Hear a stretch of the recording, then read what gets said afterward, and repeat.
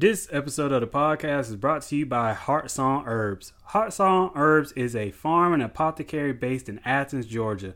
They are proudly part of a growing movement of regenerative agriculture farming that prioritizes soil health to grow beyond organic. Founder Dana Nevins produces herbal tinctures and beauty care products with the vigor and potency of plants found as they grow in the wild right outside of her door. This high-quality herbal medicine is available in 2-ounce formulas that aid in everything from immune support to anxiety relief. Find Heart Song Herbs at various Athens retailers or online at www.heartsongherbs.com. That is www.heartsongherbs.com. This episode of the podcast is brought to you by Paper Boutique. Being part of someone's special day is getting to be part of making lasting memories. At the Paper Boutique, inspiration and passion comes from the stories and personalities of their clients. Whether it's a business party celebrating a milestone, a baby shower for someone who has waited her whole life to be called mommy, or even high school sweethearts who knew that they would be together forever. The Paper Boutique create custom invitations for any and every type of special event, including holiday parties, wedding invitations, baby announcements, and save the dates. Please visit their online store at gtrbusinesssystems.com/paperboutique or follow the link in the description below. Again, that is gtrbusinesssystems.com/thepaperboutique. Or follow the link in the descriptions below.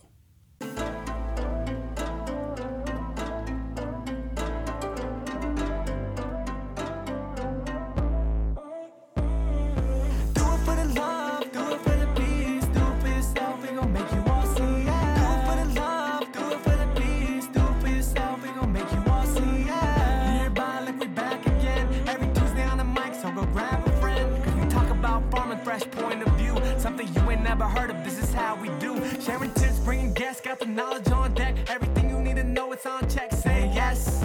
Based in Georgia, and we hoping that you tune in. Learn together, we can do this.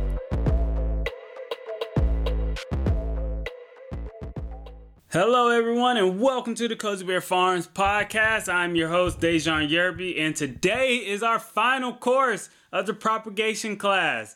We have talked about what is propagation, how to take cuttings, how to do all this other stuff. You can now start your own little backyard nursery if you want to, because you got enough information to get you off the ground. But the last thing that we got to talk about is the most important thing and the biggest thing that you're probably going to buy, and the number one investment that you need to purchase if you want to be a backyard grower or a nursery person or whatever. We're talking about that good old-fashioned greenhouse. So if you don't know what a greenhouse is just a big giant kind of clear house that can either be made out of glass or plastic or any type of other materials that can just absorb light into that room and make it a hotter environment for a warmer environment for your plants to grow. Most plants will germinate when the temperature is above 70. Some can germinate as low as 60. But you want to have the ideal room temperature for your stuff. So if you're growing year round, a greenhouse is going to be your best friend.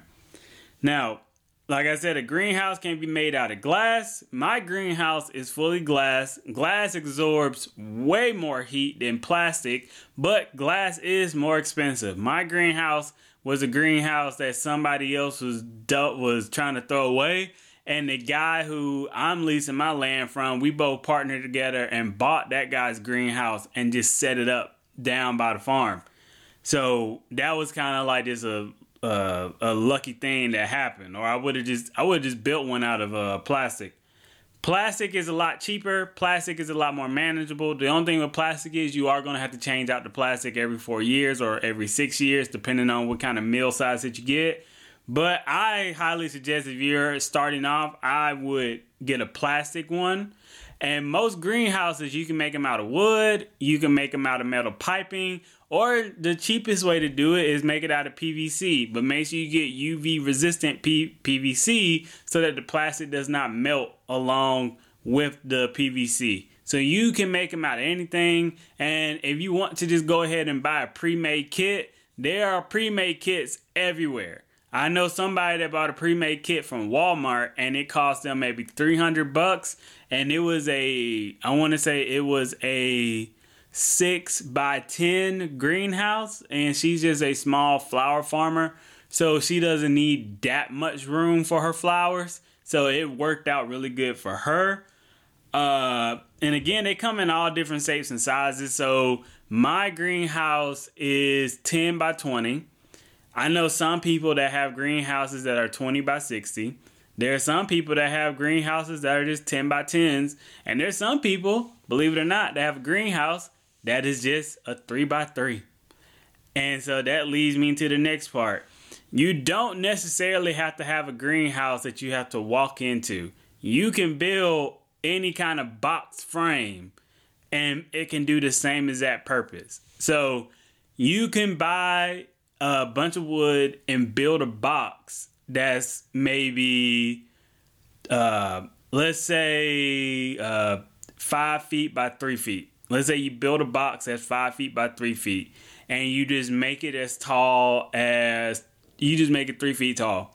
And you wrap that whole entire frame of that box in plastic and just make it a way where you can slip your trays in and out. That can be your greenhouse because all you're trying to do is just propagate your plants.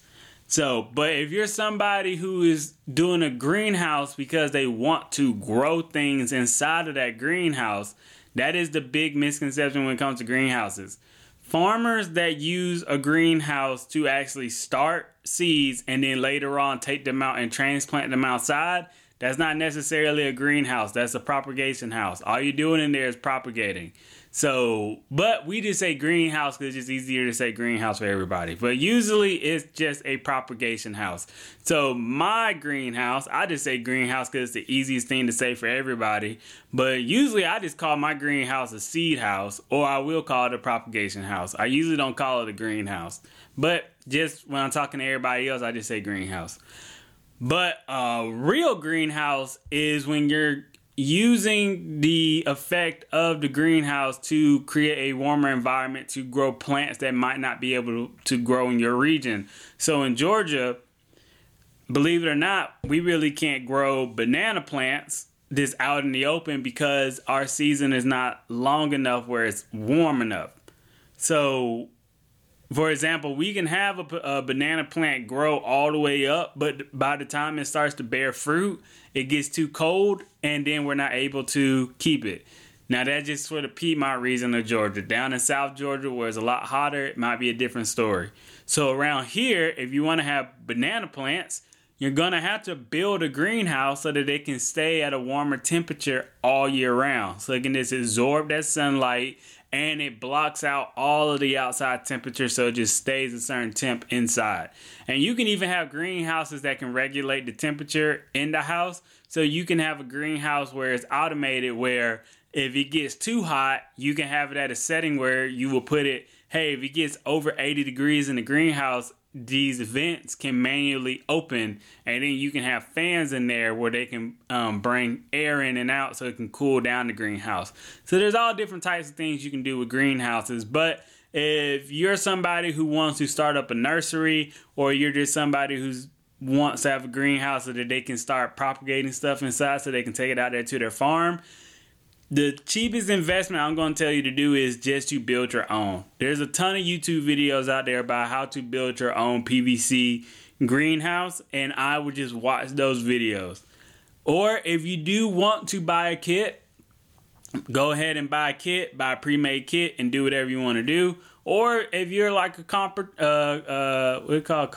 or whatever, and you just got mad wood carving skills and all that other stuff, go ahead and just build just the dopest greenhouse you can find.